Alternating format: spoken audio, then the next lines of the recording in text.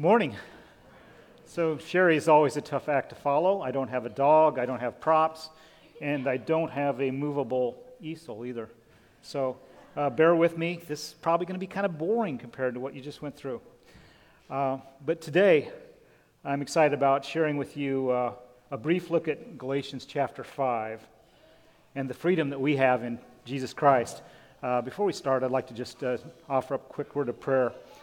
Lord Jesus, I pray that what is shared here today would be a message of encouragement, would build up the body of Jesus Christ here, and would be true and honoring you and your word. It's in Jesus' name I pray, amen.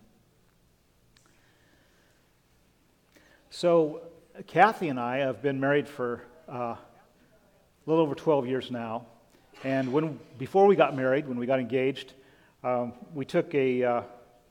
we did pre-marriage counseling, and we did the Briggs-Myers personality assessment when we did our marriage counseling. So we answered questions about ourselves and about each other, and then we compared our answers. And when we compared our answers, my answers and her answers for Kathy, they were very similar. But then when we compared our answers for me, a lot of times Kathy's answers and my answers were the opposite. So you're thinking major red flag, right? Well, obviously Kathy didn't see it because we got married. But I just wanted to be honest and truthful, so I answered according to what I knew my natural tendencies were. And she answered according to what she'd observed in my life. They were opposites. I knew the deceitfulness of my sinful heart, but so far, she had only seen what the Spirit of Christ was producing in me.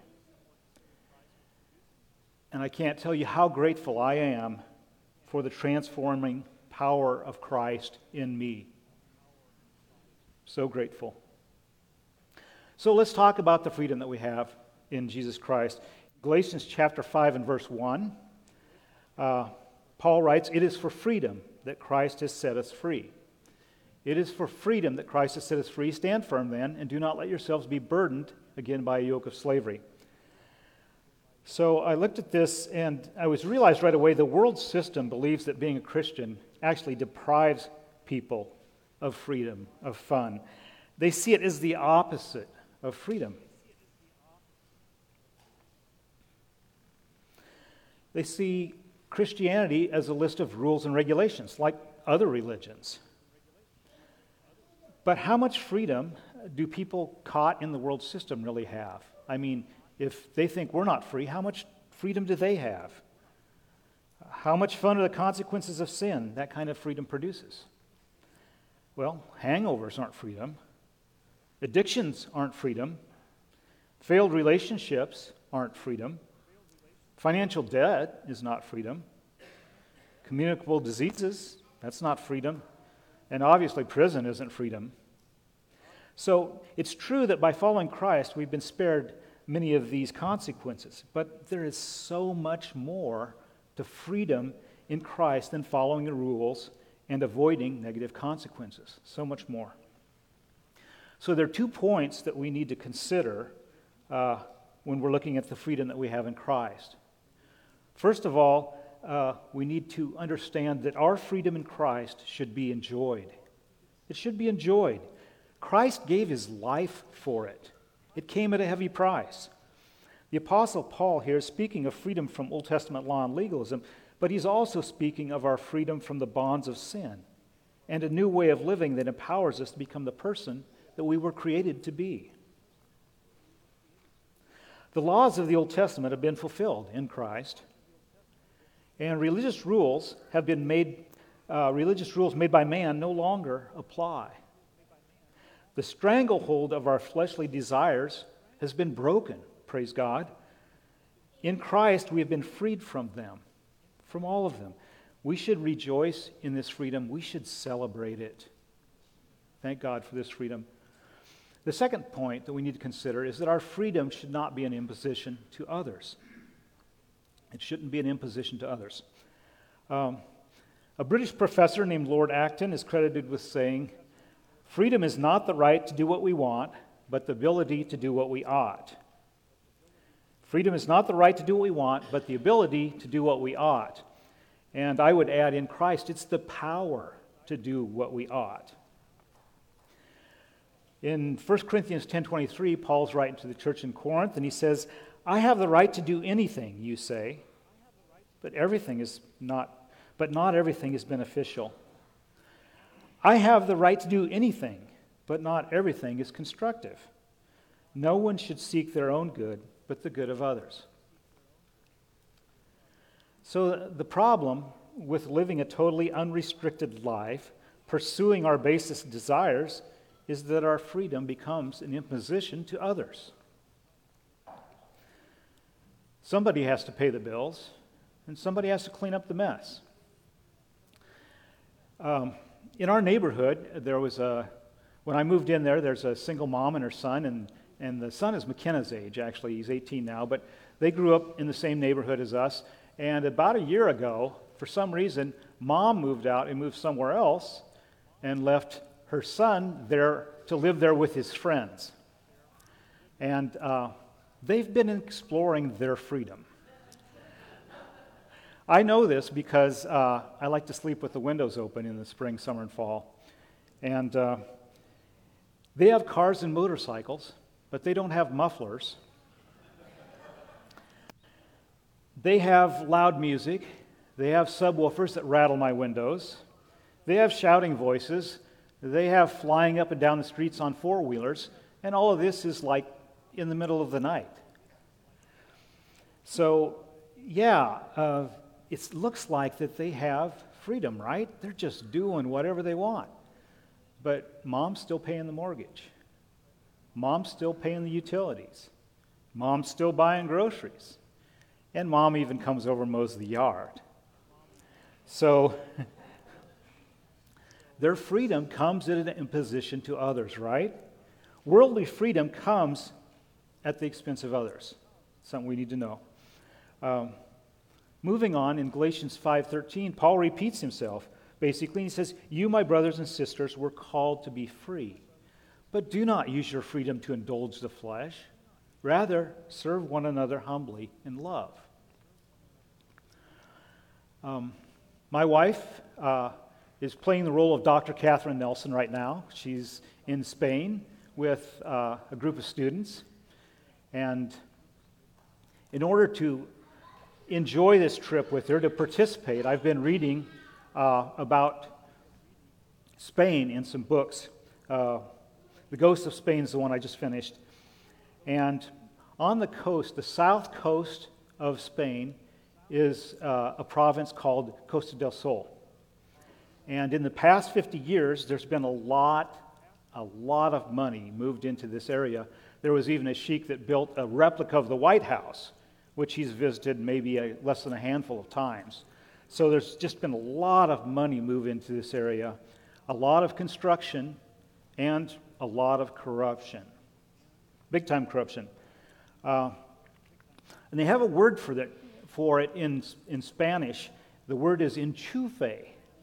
I like it. It's a cool word. Enchufe, it means this is how we get things done. Enchufe. And the attitude behind it was described by one author like this. It's queremos comer sin trabajar. Queremos comer sin trabajar, which means we like to eat without working. We want to eat without working. That's the attitude behind it. And I just love how candid Spaniards can be sometimes. But this enchufe, it's a means of getting things done. It's bribes and kickbacks. It's a combination of nepotism and playing or withholding favors. The only way to get things done is through leverage. And if you have no leverage, you're kind of out of the loop. This enchufe, it's the opposite of serving one another in love. The freedom in Christ that Paul describes in Galatians is not using others to get things done. Yes, we are freed from the power of sin, and we're freed from ritualistic expectations, but our freedom should also benefit others, and not just ourselves. That's the freedom that we have in Christ. And our freedom should enable us to joyfully serve one another in love. Now, it's true that love is a commitment, but it should be much more than just a commitment. There should be peace and joy involved in exercising our freedom. Now, I've been heard to say in the past, actually quite a few times, half the things I do, I have been guilted into. That's right. Half the things I do, I've been guilted into. Have you ever felt that way? Well, I may fulfill those commitments, but am I finding peace and joy in the process with that attitude? No. And so I have to check my attitude when I have agreed to something to make sure I am treating it like an opportunity instead of an obligation. Moving on in verse 16 through 18, the Apostle Paul writes, "So I say, walk by the Spirit, and you will not gratify the desires of the flesh. For the flesh desires what is contrary to the Spirit, and the Spirit what is contrary to the flesh. They are in conflict with each other, so that you are not to do whatever you want. But if you are led by the Spirit, you are not under the law." When I looked at this, I realized this is a Cliff Notes. This is kind of the Reader's Digest version of Romans chapter 6 and chapter 7. It's the conflict between spirit and flesh. It's the struggle we go through as we fail to live into that which Christ has offered us through his death and resurrection. It is a struggle that can oppose the freedom that we have in Christ. I just selected a small passage out of Romans chapter 7. This is verse 21 to illustrate this point. In Romans 7:21, Paul writes, "So I find this law at work. Although I want to do good, evil is right there with me. For in my inner being I delight in God's law. But I see another law at work in me, waging war against the law of my mind and making me a prisoner of the law of sin at work within me. What a wretched man am I! Who will rescue me from this body that is subject to death? Thanks be to God, who delivers me through Jesus Christ our Lord." To that I say a hearty amen. Thanks be to God who has delivered us through Jesus Christ. Now, those of you that know me pretty well know that one of my favorite authors is a man named Watchman Nee. He lived in China during the communist revolution there. He spent the last 20 years of his life in jail, died in prison for his faith. But before they put him in jail, he actually went on a series of lectures, and those lectures are recorded in several books that he has. The most well-known one is called The Normal Christian Life. The Normal Christian Life. I highly recommend it as reading. It's a wonderful book. And I'm going to do something totally absurd here. I'm going to try to summarize part of the book in one paragraph. If you had a $20 bill and you put it in an envelope, and you light the envelope on fire, what happens to the $20 bill? Well, the very same thing that's happening to the envelope happens to the $20 bill. Kids, don't try this at home. And so in a very similar way, when we put our faith in Christ, we are placed into Christ. Our old sinful nature is crucified and placed into the tomb with Christ. Our new nature rises from the grave with him in new life. We are no longer a slave to sin. That person is dead and gone. The new person is empowered by the resurrected life of Christ. Our new person doesn't do what the old person did. We are now free to be the person God created us to be. There is a complete surrender to God's desire to work in and through us. At least there should be. Watchman Nee summarizes with one sentence. He says, "Lord, I am unable to do anything for thee, but I trust thee to do everything in me." Yeah, he speaks in King James Version, but it's still powerful. "Lord, I'm unable to do anything for thee, but I trust thee to do everything in me." So in verse 19, Paul goes into some detail to remind us of the ugliness of what the sinful nature produces. This is what happens when we are seeking the freedom of the world instead of the freedom that we've been given in Christ. Verse 19 of Galatians chapter 5.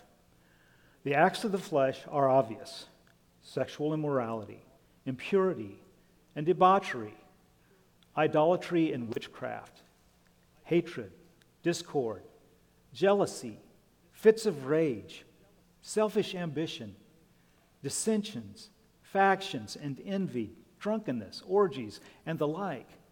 I warn you, as I did before, that those who live like this will not inherit the kingdom of God. This is a pretty ugly list. But a quick reminder, the letter of Galatians was written to the church. It was written to believers. It's possible for those professing to know Christ to act like this. And some of you had experience with people like this. And I'm sorry. I wouldn't wish that on anyone. This is what our lives produce when we are ignorant of the life the Spirit can produce in us. Or when we lack the faith to step into that life.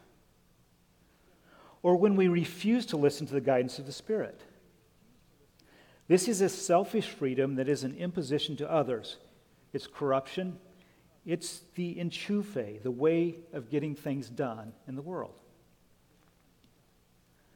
These acts destroy both you and those around you. It's the blueprint of Satan to destroy our lives.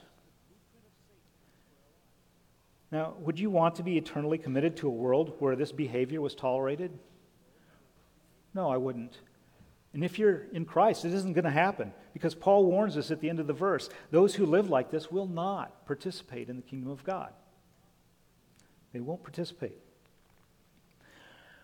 Now, while I was preparing this sermon, my brother that lives in Cincinnati, some of you have met him, he's visited here a few times, he sent me this article by Denise McAllister, and it's entitled, Am I Free to Be What I Want? Am I Free to Be What I Want? And I'd like to take a couple quotes from that article. Denise writes, "The bird is happiest, his truest self, when he flies, not when he swims. Oddly, as fallen humans, we are often birds who want to swim, failing to realize that we were designed to fly. We harm ourselves, our own sense of true identity, with our silly, fallen, and depraved desires.